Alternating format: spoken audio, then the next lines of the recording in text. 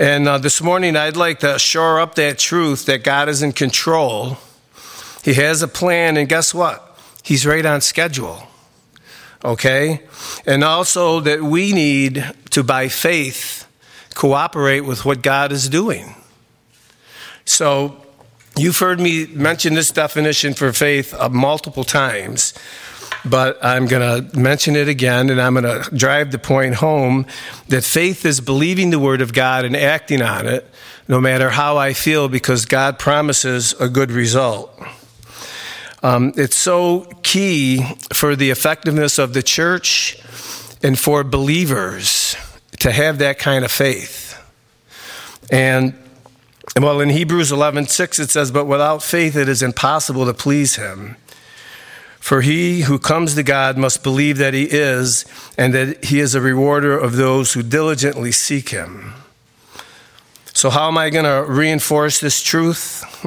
By taking us through a portion of the book of Acts. And the last time I filled in for Pastor Rob, we ended in chapter 9. So Lord willing, we may make it to chapter 10. But I want to look at some events that happened up to that point. And I really want you to see God's hand in the birth of the church, and really all the way through to chapter 10. And of course, we could start in Genesis and go right through the Bible and, on every page see the faithfulness of God, right? We don't have that kind of time, so we're going to kind of cruise through the first few chapters of Acts. One thing to remember is that God is the same yesterday, today, and forever. So he's still actively working in and through the church, just like we're going to see in the book of Acts. The goal is when you leave here this morning that you'll be walking more by faith than by sight. That you'll be looking moment by moment for God's hand in your life. Just a little side note. As we go through the book of Acts, there's a lot of really cool things that happen. They should actually make movies out of the book of Acts. Between the healings, the visions, people, being healed of infirmities that they've had for a lifetime. It's just amazing. It's amazing, the supernatural things that happen. Angels, the Holy Spirit speaking to the disciples. And I want to just mention, and this might cut across some folks' theology, but I believe it's that God is still doing this stuff today. I believe that, God is still healing. God is still raising people from the dead. People are being filled with the Holy Spirit. Miracles are still happening. And hopefully we'll see that the reason maybe that they're not happening today is that, maybe the level of commitment that the church has really isn't where it should be. The church is me. I'm part of the church. Sometimes we get a little preoccupied with life. And we all understand that, right? But the first century church, these guys had a way of handling both. Pastor Kevin mentioned last week that, they were under intense persecution back in the first century from Rome. There was not a lot of freedom. So, these guys were in the pressure cooker just like we are today. So what I want to do is I want to make sure that I mention some of the dates as we go, because I think that'll help keep this in perspective a little bit, right? Because sometimes we read through these chapters and we think, oh, this is the next day, and here, oh yeah, and they woke up and they did this. But there's in some of these instances, there's a year in between, or maybe a year and a half. So it just, hopefully you'll get the idea that, these guys were living this out day in and day out. It just didn't happen boom, boom, boom, boom, boom, like in 10 chapters, that's the end of the month and, things are great. But, just some perspective in what these guys were going through. So it's been, so 10 years prior to Acts chapter 10, Jesus told his disciples to go into the world and to preach to just to go share the gospel, right? Into Jerusalem, Judea, Samaria, and to the uttermost parts of the world. God has a plan, and he wants us to be a part of it. And I'm going to say that a lot. God has a plan. God has a plan. You know what? God has a plan. And he wants to use the church to carry that plan out. All right? And that's us. That's us. That's exciting. That's exciting. So I want to kind of set the stage here. The disciples are really depressed. Jesus has been crucified. They think that, hey, wow, what happened, right? I mean, you guys that they went back fishing, right? And then, Jesus is resurrected.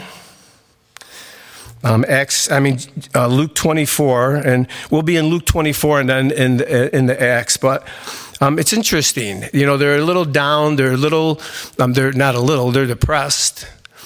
And the guys that were on their way to Emmaus, Jesus joined them on the way. They realized it was Jesus. They come back to Jerusalem, and they tell the guys, hey, Jesus is risen. And they knew, they were excited about it, but there was still some doubt. So in Luke 24, in verses 38 and 39, Jesus walks into the room and shows himself, and they kind of got a little weirded out by that. And Jesus said to them, why are you troubled, and why do doubts arise in your heart? Behold my hands and feet, that it is I myself. Handle me and see, for a spirit does not have flesh and bones, as you see I have. Jesus is reassuring them. Hey, look, man, touch me. I'm here. What I told you is true. I wasn't going to stay in the ground, that he had to die. Basically what the gospel is. And I know that there's times that I felt that God has abandoned me and kind of left me, just like kind of on my own. But that's not true. That's not true. And we're going to see this. We need to get to the point in our faith where we believe the word of God and act on it no matter how we feel, because God promises a good result. God has made promises. Jesus made promises, and he's going to keep them. We just need to maintain that faith. And this is a real pivotal point for these guys because, they think all is lost, but all of a sudden, here's Jesus. It's me, guys. I'm here. I told you what was going to happen. And it's interesting, and I hope you guys see this as we go through this. Everything that Jesus said was going to happen, happened. And every time something happened that he said was going to happen, it was another shot of faith for the disciples. And I'm hoping, I left my water over there. I'm hoping that that's the same thing that happens with you guys. Faith, believing the word of God and acting on it, being encouraged by that. So look what Jesus tells them. In Luke 24, verses 44, starting in verse 44, it says, then he said to them, these are the words which I spoke to you while I was still with you, that all things must be fulfilled, which were written in the law of Moses and the prophets and the Psalms concerning me. And verse 45 is really awesome verse. And he opened their understanding that they might comprehend the scriptures. Don't miss that, because Jesus gave them the ability now to understand what the plan is and how to go about it. Right? They were a little clueless at first of what was going on, but now he opens their understanding to comprehend the scriptures. And he's done that with us, right? The application is obvious. You're filled with the Spirit of God. If you're born again, you're Spirit-filled, right? And you can comprehend, you can understand the Word of God, right? It would be kind of weird if we were asked to have faith and act on it if we couldn't understand it. But Jesus, right from the beginning with these guys, he opens their mind so they can understand the scriptures. And in John chapter 20, it says that Jesus breathed on them and they received the Holy Spirit. He's preparing these men for ministry. And from the time that you got saved, God has been preparing you for ministry. God has been preparing you to carry out that Great Commission. And it's interesting, with all of the political junk that was going on in the first century, you don't hear much about it in the book of Acts. Once in a great while, I think in Acts chapter 12, when James is martyred, you hear that was persecution by the government to please the religious left, if you will, right? The radical Sadducees, the Pharisees on the left, just to make them happy. But you don't hear a lot about it. Jesus said, then it is written, and thus it was necessary, and this is like one of the non-negotiables of our faith, okay? Necessary for Christ to suffer and to rise from the dead on the third day, and that repentance and remission of sins should be preached in his name to all nations, beginning at Jerusalem. And you are witnesses of these things. Jesus is just laying it out. This is what it's all about, guys. This is the mission. This is it. Okay, focus on that. Then he said in verse 49 through 53, behold, I send the promise of the Father to you. Now, Jesus is going to give them direction. But tarry in the city of Jerusalem until you are endued with power from on high. And he led them out as far as Bethany. He lifted up his hands and blessed them. And then it came to pass, while he blessed them, that he was parted from them and carried up into heaven. And notice the obedient response from the disciples. They're catching on already, right? It's really awesome. It says, and they worshiped him and returned to Jerusalem with great joy and were continually in the temple praising and blessing God. Think about that. 1 minute they're like dejected and wondering what's going on. Jesus shows up and reassures them and lays out the plan, opens up their mind so they can understand the scripture, and then tells them, hey, this is what I want you to do. This is the plan. And that plan hasn't changed, right? Right? All right. I want to make sure. Did you get that? The plan hasn't changed. All right. So I want to quickly look at what happened in those 10 years, from when that happened to Acts chapter 10. Okay, what happened? And I'm going to obviously encapsulate this. There's a lot that happened between what happened here in Acts chapter 10. In fact, 10 years worth of stuff, right? Of ministry.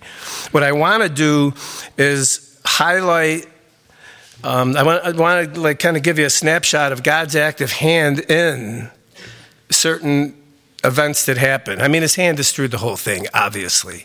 But I'm just hoping that as you see this, that it's going to really be an encouragement, because God is doing the same stuff today and He wants to empower the church. He wants us to be effective in this world. And they're talking about a lot of programs, a lot of different things that try to ease the tension and things like that. But, we know the reality is it's the gospel of Jesus Christ is the solution. It's the only answer that's going to bring lasting change, because it's all in that sinful heart that man has, right? And unless that's dealt with, it's going to be the same old, just another day.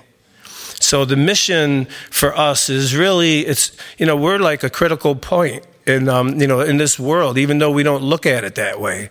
But, you are an integral part of the solution, and God wants to use you. So Acts chapter 1, AD 30, okay, this is, don't hold me to the dates. They could be off like 6 months, a year. It just depends on, what resource you're using.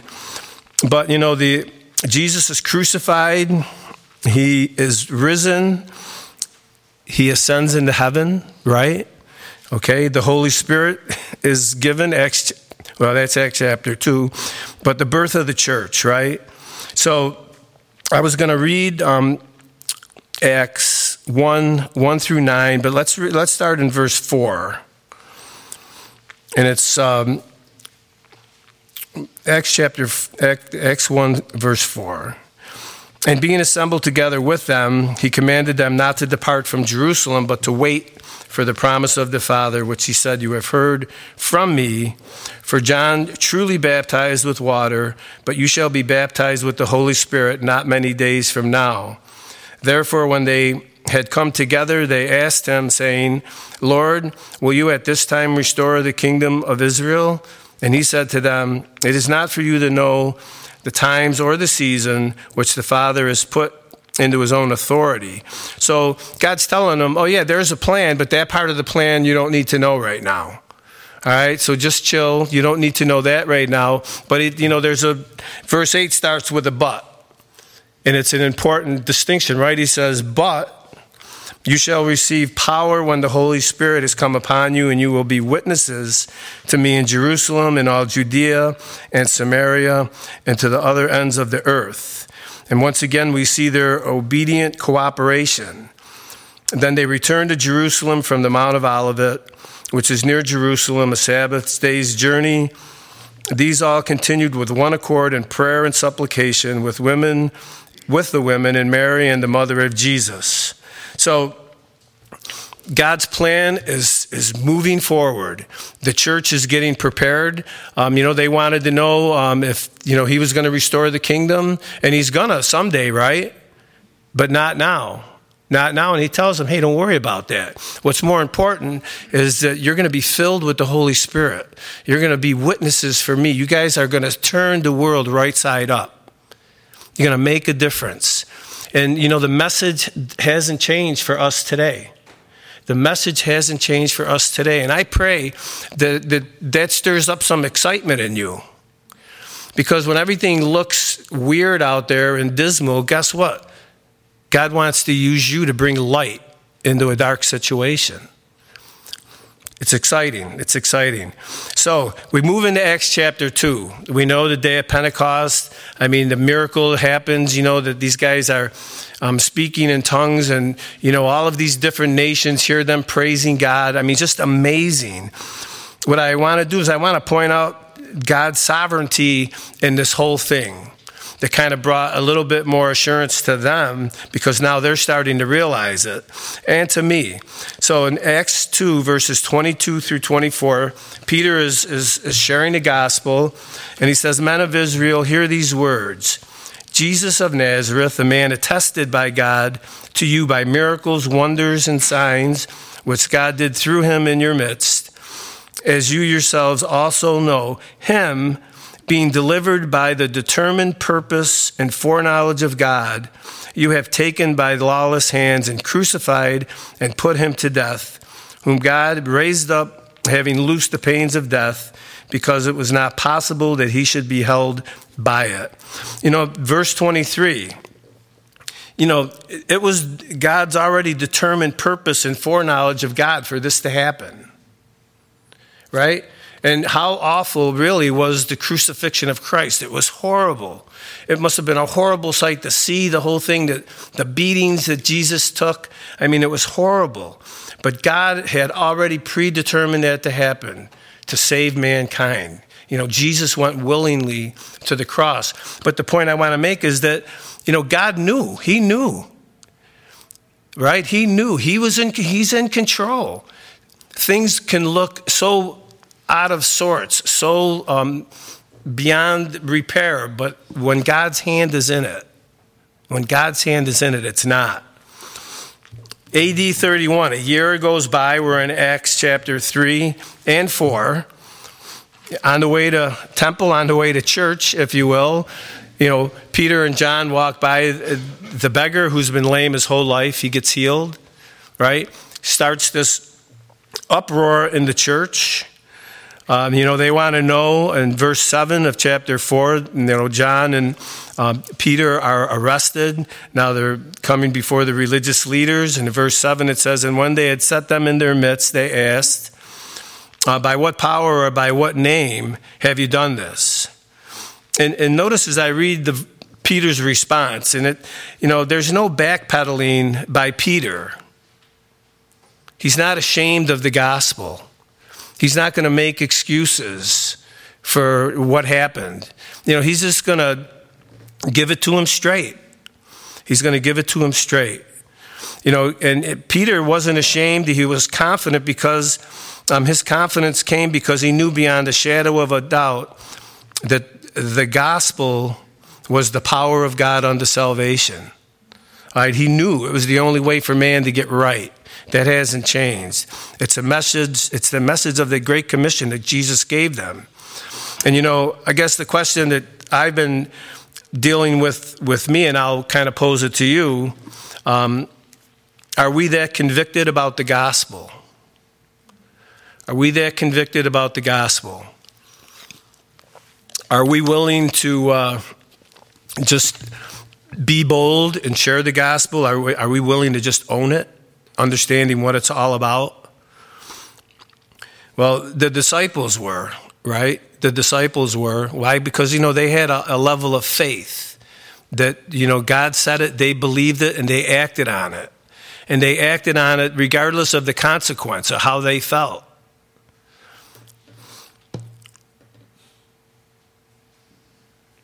So Peter is filled with the Holy Spirit. He says to them in verses 8 through 12, rulers of the people and elders of Israel, if we this day are judged for a good deed done to a helpless man, by what means he has been made well, let it be known to you all and to all the people of Israel that by the name of Jesus Christ of Nazareth, whom you crucified, whom God raised from the dead, by him this man stands here before you whole.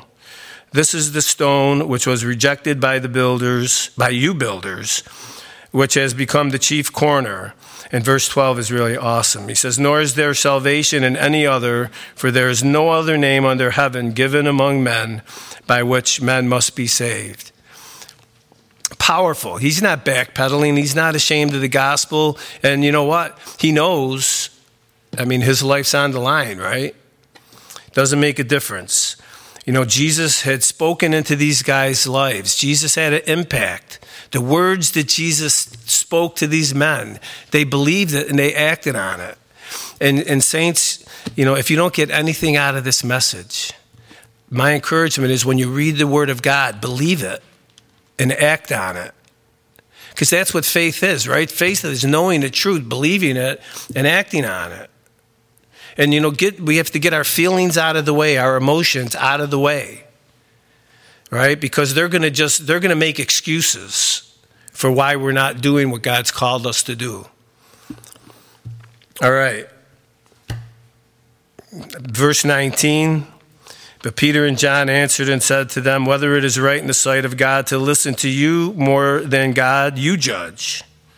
For we cannot but speak the things which we have seen and heard. What did they see and hear? They heard Jesus encouraging them. They walked with him. They lived with him for 3 years, right?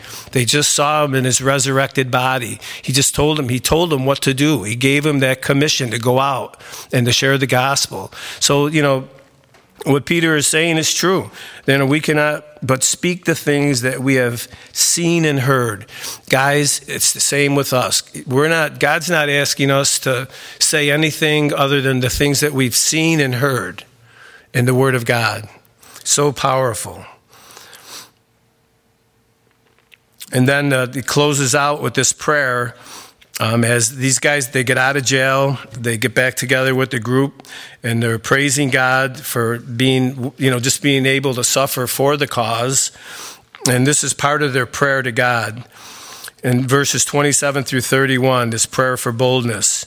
For truly against your holy servant Jesus, whom you anointed, both Herod and Pontius Pilate, with the Gentiles and the people of Israel were gathered together, to do whatever your hand and your purpose determined before to be done. So they're getting it now. They know that God has ordained all this. All right, that God is in control regardless of what they're seeing. They know God is in control. In verse 29, they said, this is part of their prayer. It's awesome. Now, Lord, look on their threats. Look on their threats. Look what they're saying, Lord. Look what they're saying. They're threatening us.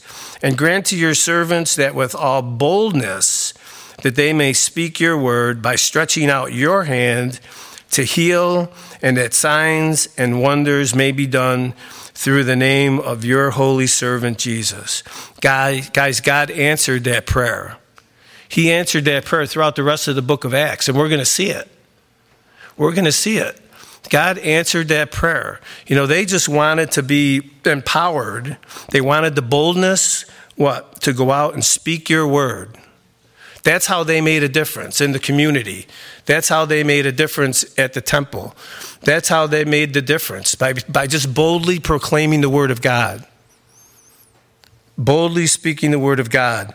And when they had prayed, the place where they were assembled together was shaken, and they were all filled with the Holy Spirit, and they spake the word of God with boldness. Lord, shake this building, fill us with your Spirit, and just empower us to go out and speak your word with boldness. That's what's going to change the situation. That's it. That's what's going to make a difference. And you know what? I understand that I'm not going to go out there and I'm going to share the gospel and the whole world is going to change. But you know what? I can make a difference in that little sphere that God has me. And you can make a difference in that little sphere of friends or wherever God has you. But the point is that wherever we're at, that we should be that light, that we should speak the word with boldness. These saints saw God's plan unfolding as they lived out every day by faith. What Jesus had told them prior to this was happening in his timing and in his way. God's got a plan. God is in control. God is in control. He's got a plan. We need to just trust him. We need to have that faith to step out and be a voice for him.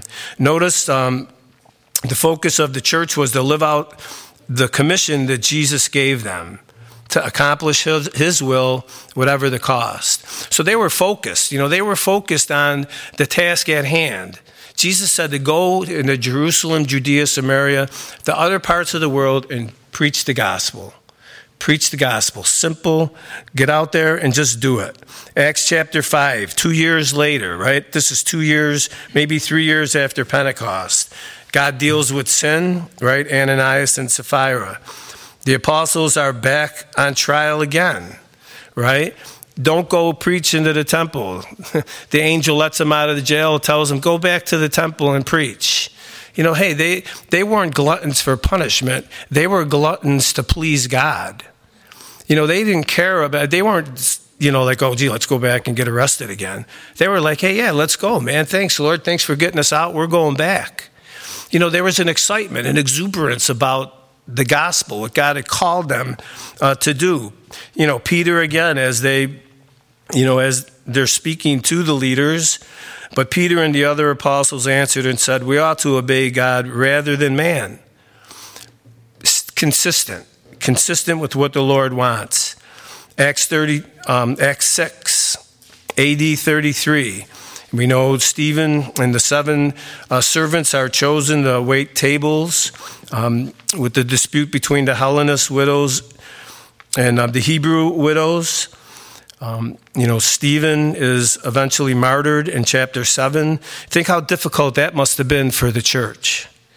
For Stephen, this young man, this bright believer who was on fire for the Lord, who God was using in miraculous ways, is martyred. You think that maybe they took a step back and wondered, God, what is going on? But you know what? They knew that God had a plan. And as difficult as that was, they still kept pressing forward, because after Stephen's death, persecution came. And what happens? Philip ends up going to Samaria. God's got a plan. Even in the darkest time, when things look like that they're never going to get better, God has a plan. And he's faithful. He's faithful to his word. He's faithful to his word. Chapter 8, Saul starts persecuting the church. This is 4 or 5 years after Pentecost. So, there's some 5 years has rolled by and all of this stuff is happening. But these guys are committed. They're committed to the word of God. They're committed to the commission that Jesus gave them. They're committed to that. Why? Because they believed the word of God and they acted on it. Jesus said something, it happened. While they were acting on it, they're living it out, and they're seeing the reality of their faith. Our faith is real. It's tangible. It isn't some pie in the sky kind of thinking. We're putting our faith in God's word. And God is not a man that he should lie. So we see that the Samaritans accept the gospel. Peter and John are sent down to see what's going on. They pray for those guys, and they receive the Holy Spirit. And here we see Peter using the keys of the kingdom for the second time. He used them the first time in Acts chapter 2. He's using them here for the second time in Acts chapter 8. And it's interesting, I was thinking about that, because, Jesus told Peter that, that he had the keys to the kingdom, right? And they weren't just like keys, right? You guys know that? Anyway, I was just thinking that, do you think he knew that? Do you think Peter knew that, he was supposed to be the guy to go unlock the gospel to these certain people groups? Or sometimes I think like that, But, here he is. Just being used by God, and maybe not even knowing it, the reality of it. It's just amazing to just see God's hand in this perfectly. He told him this back in the Gospels, and it's happening. It's happening. Really faith-building stuff when you see God's faithfulness to his word. One thing I do know, I'm not sure if Peter knew that, but I know that that they're watching God's plan, God's will unfolding right before their eyes. Everything that he told them is happening. They were cooperating with him every step of the way. And think about it. You've been here, right? God has put something on your heart, and you've acted on it. You took that step of faith, and God showed up, right? Somebody nod. There's got to be at least a couple of you that did. All right, good. But that's the scoop, right? I mean, that's it. That's the deal. God is in control. God is in control. Richard always gives me a little perspective, because I want to say, forget about what's going on in the world and kind of focus on the Bible, right? Focus on what God's doing. I know it's hard. It's hard. It's almost impossible not to have our attention taken to what's happening in the world. But, for that we pray. And we ask God to intervene and to give us wisdom.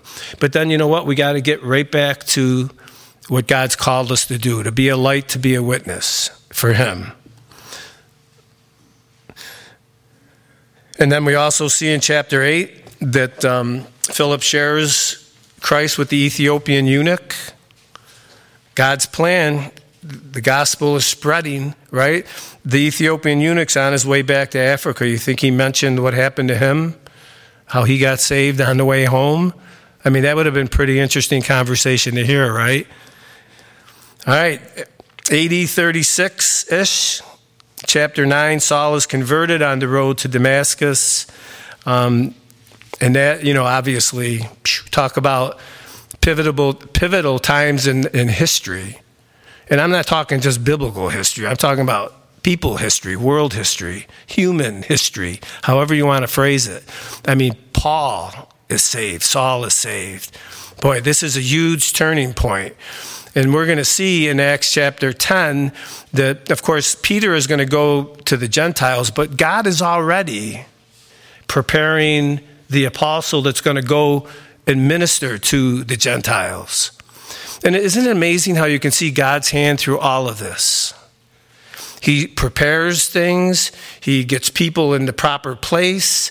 The situation is all set, and God's hand is in it all. And that should encourage us. I mean, even above and beyond we could even think, because God has not changed.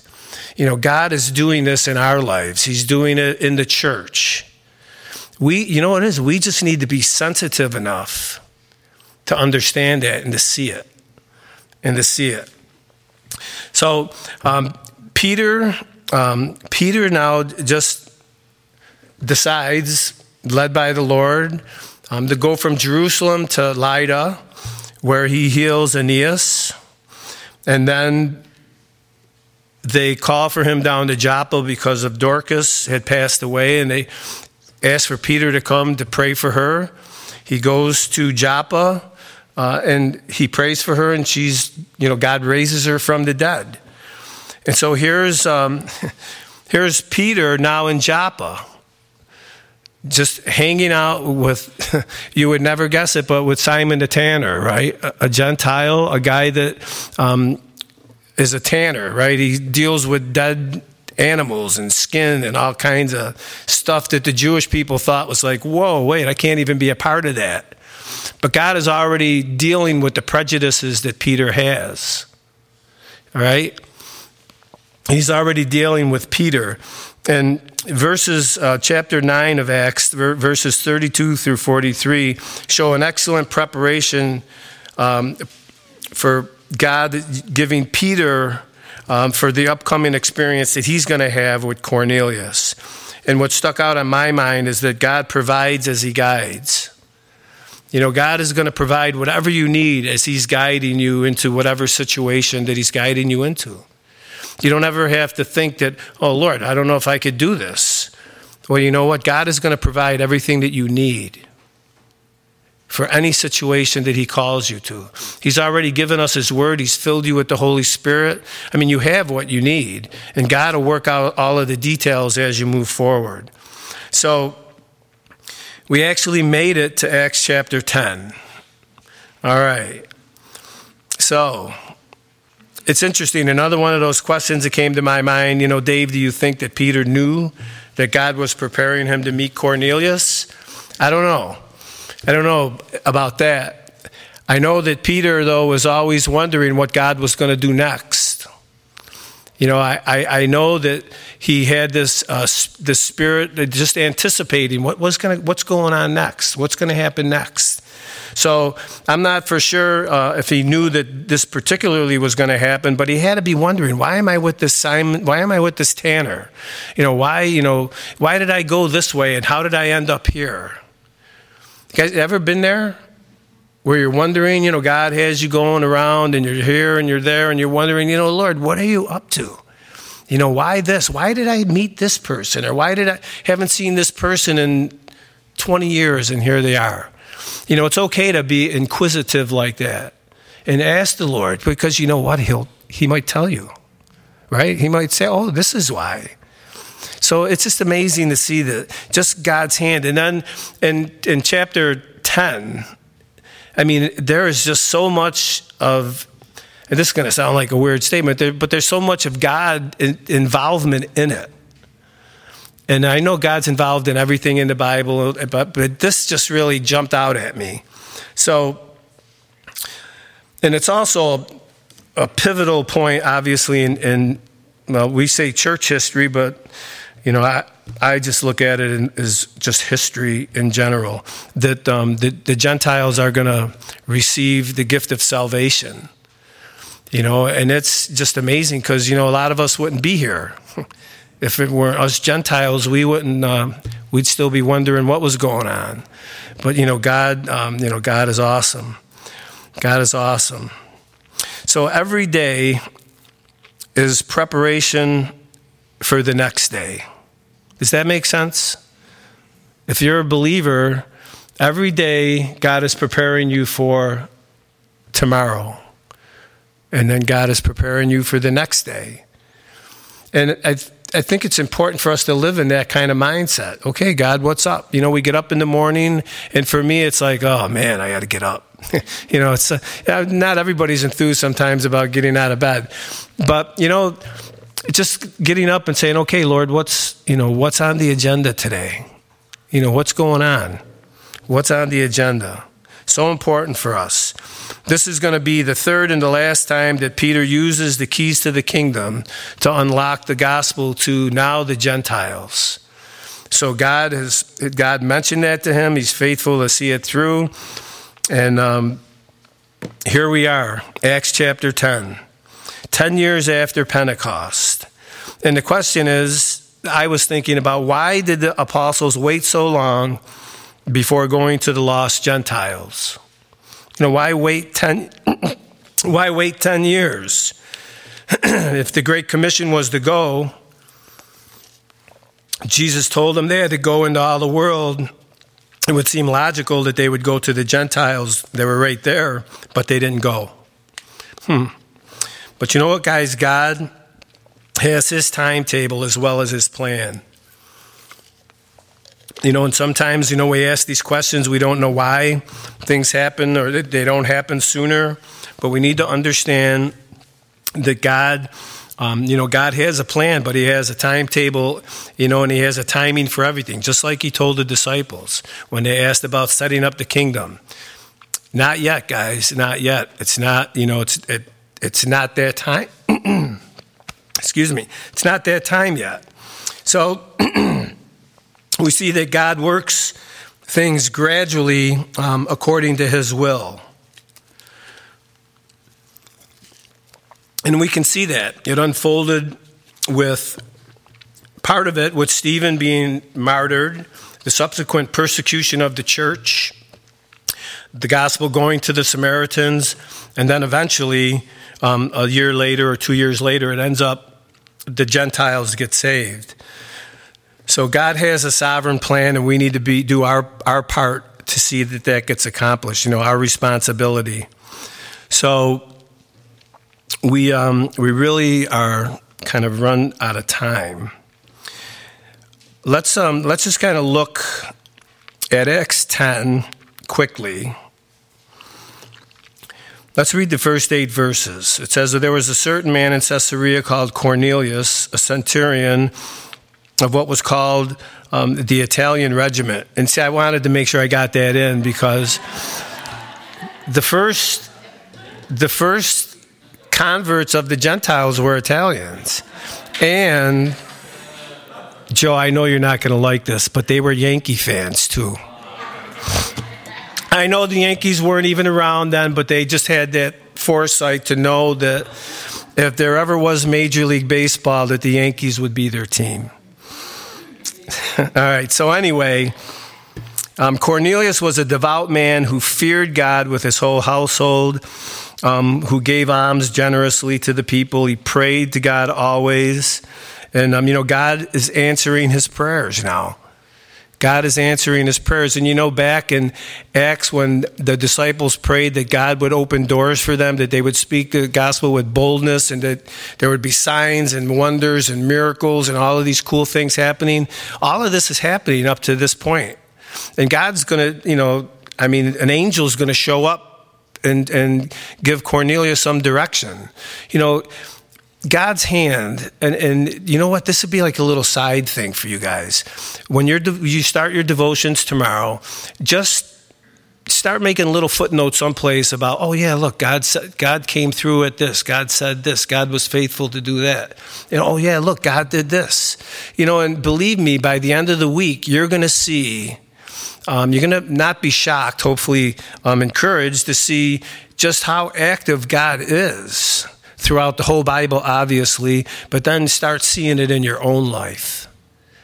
You know what? Because God is going to be as active in your life as you let him be. All right? If he's not active in your life, it's because you're not cooperating with what he's doing. So let's just kind of paraphrase what happens here. Cornelius gets visited by an angel. He says, hey, you know what? There's a guy that I have primed, just waiting for you. In fact, while you're sending your guys to go get him to bring him back, I'm going to be taking care of last minute issues he might have about coming here, right? Because so what happens? Cornelius sends the men to go get Peter. Peter the next day gets hungry and he's on the roof waiting for lunch, and God goes into this trance, falls asleep, whatever, and God lowers down this sheet with all this clean and unclean stuff on it, and he tells Peter, go ahead, eat. And, Peter says, not so, Lord, and it's kind of ironic. God is telling him what to do, and he's saying, not so. But we've done that, right? We've not sold the Lord a few times, right? But, God is getting Peter ready to go minister to Cornelius. He doesn't know what's going on. He's trying to, it says, and it does say it. So this voice tells him, God tells him that he can eat it. And then, it says, don't call anything, what God has cleansed, don't call it uncommon. And then in verse 17, it says, now while Peter wondered within himself what this vision which he had seen meant. He's wondering what's going on, right? what is going on? But he doesn't know yet, but he's going to know. But he knows that God, he had this vision, right? And then Cornelius' crew, they come knock on the door. Hey, does Peter live here? Oh, yeah. And then Peter comes down and they dialogue and, like, what do you want? Well, you have to come with us because Cornelius, had this vision with this angel, and you have to come and you got to tell him that you got to just share what God puts on your heart, what the message God gave you. Then what is that message? That message is the gospel, right? So it's amazing to see God's hand. And this is just in one chapter, 2 days that happened in the Bible, maybe 3 days, that God went through all of this to open the door for the Gentiles. And you know what? God is doing that today. I don't know if God can go out of his way, but God is going out of his way to make a clear path for you to reach into people's lives. God has given us a way where we have total access to him. And it's just amazing to see that God had got Peter ready while they're coming to get him. They go back to Cornelius' house. Peter kind of lets him know it's kind of weird to be, in this situation. But, God is no respecter of persons. And he's not. And Peter starts sharing the word of God with them. And the Holy Spirit falls on them, right? They start speaking in tongues, right? Worshiping God. Same thing that happened on the day of Pentecost. And church history and world history has changed forever. Because now, the Great Commission really, at this point, Jerusalem, Judea, Samaria, and now starting the othermost parts of the world, right? Because the Gentiles are the rest of the world, right? So that door is open. So, guys, I just want to encourage you. I know there's nothing deep about what we talked about this morning, but you know what? This is, the deep, it's really, and I don't know how I feel sharing this. I hope you don't take it the wrong way. The Word of God is so deep, we'll never, ever fathom it at all. But my suggestion to you is get the easy stuff down. That definition for faith. Get that down. Start with that. Faith is believing the Word of God and acting on it, no matter how I feel, because God's promised a good result. And you know what? If God said it, just be faithful to do it. What is that saying? That kiss, keep it simple, stupid. Right. Now, I'm not saying, that's, the mirror is here. I'm saying that to me. But, I just want to encourage you, don't complicate your faith. Don't complicate your faith. If God's speaking to your heart, then respond. And if you don't understand what he's saying, then pray. We just saw it. We just saw it right here. In not living color, but, come on. In the Word of God, that every step of the way, he's there. He's encouraging them. He's telling them what to do.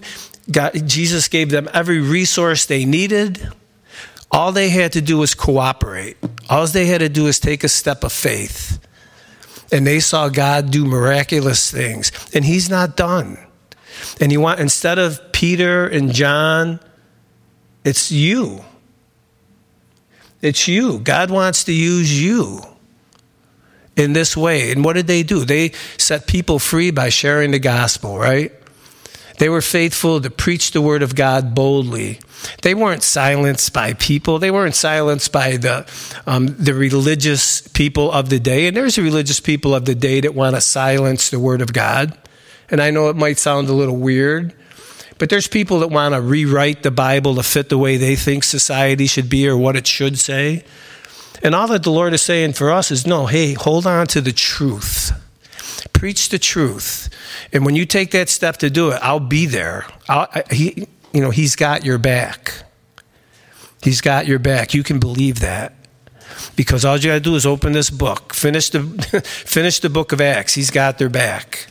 He's got your back. All right, so just give him an opportunity to show that. All right? God wants to still turn the world right side up. And he wants to use us now to do it. Let's pray.